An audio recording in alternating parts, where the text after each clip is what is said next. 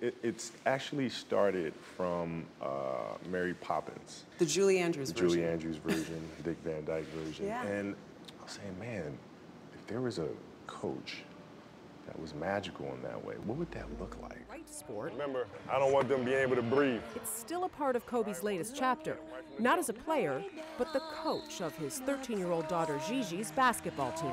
On his line, 3, 1, 2, 3. Mama. It's a lot of fun. I mean, she's really driven, very competitive, and we have a group of kids that love the game. They have an appetite to learn more. And so I enjoy being around them. Just slow it down, hit her, off you go. What's the biggest challenge in coaching your own daughter? Making sure she knows that I love her whether she plays well or plays like crap. Yeah. Doesn't matter. You know, you're my daughter before you're a basketball player, and it's important that she knows that that's how I feel. And those aren't words. You have to behave that way. You have to show her that. After a tough game, you get in the car and it's forgotten. I always think that there's two types of players, players who love to win and players who hate to lose. Which one are you? I'm neither. Meaning? Meaning that, you know, I play to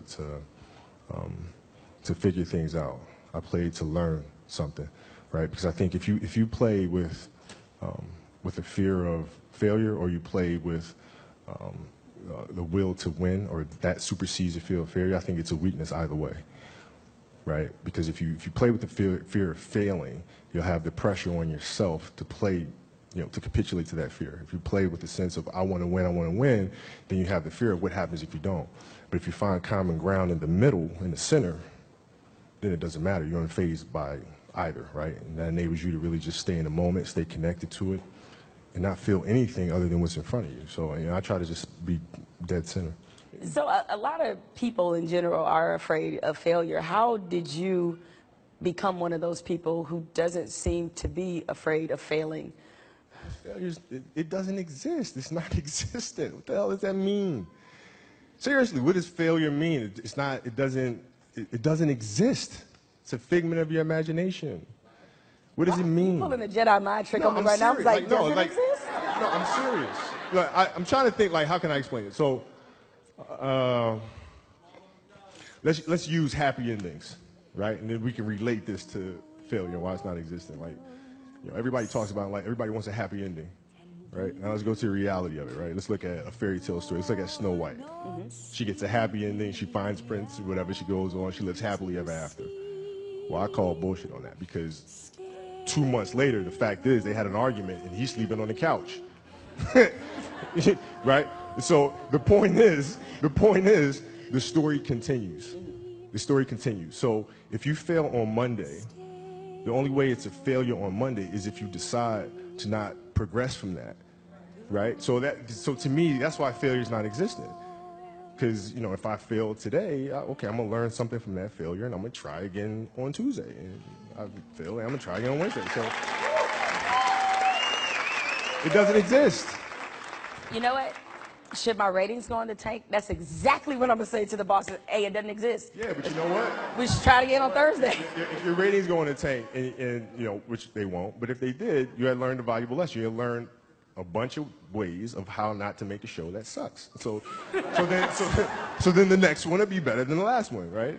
So are you telling me then, let's just say all the career statistics that you've compiled, they all still exist, still play for the Lakers, still, and all of that still happens.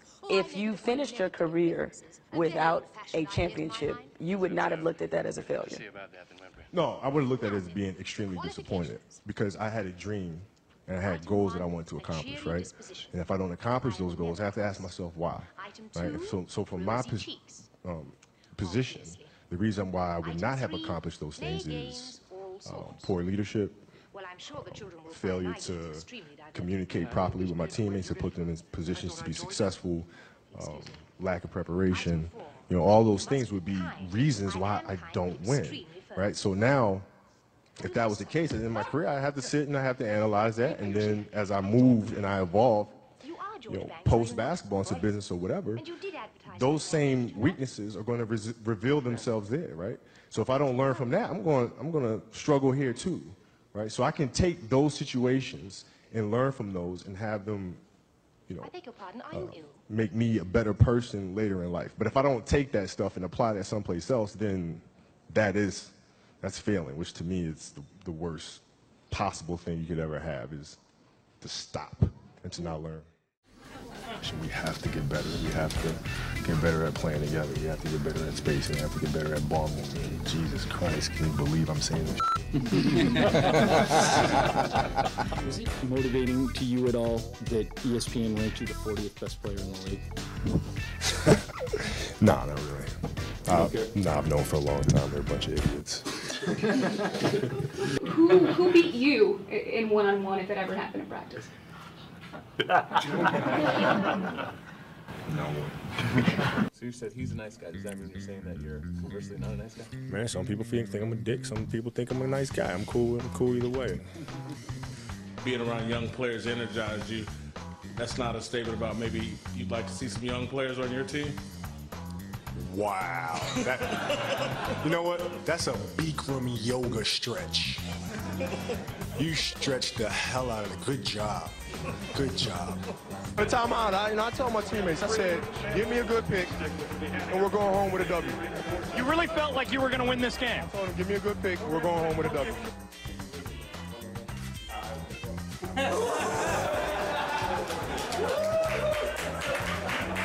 You didn't play? Why should I? Wait, you're not like, aren't you like a supreme athlete that has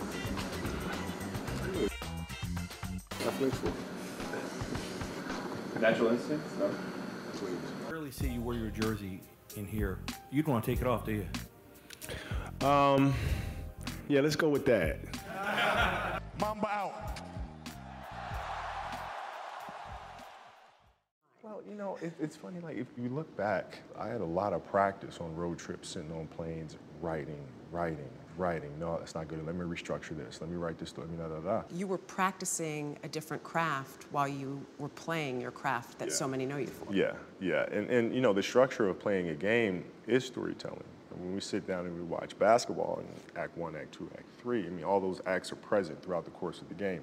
And as you're managing a game, you're managing the ebbs and flows of it, you know, the momentum shifts. Right. And these are all stories. So it's all the rules of the world. Like basketball, storytelling is a passion for Kobe, which began in high school, right around the time he was winning a Pennsylvania State hoops title. I had a great speaking arts teacher who taught how to structure story, how to write story. You know, the world revolves around storytelling, and so it serves an important role in our society at large. I get excited to try to, you know, play my small part in it. Hey everyone, this is Kobe Bryant, and I'd like to introduce you to My brain cannot process failure. It will not process failure. Because if I sit there and have to face myself and tell myself, you're a failure, I think that's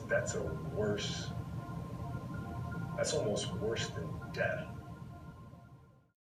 As for Kobe's full story, 50 years from now, how do you want the world to look at Kobe Bryant? You know, as a person that was able to create stories that inspired their children and families to bond together, and for their children to dream and have the initiative to wake up every morning and do all they can to help that dream become a reality.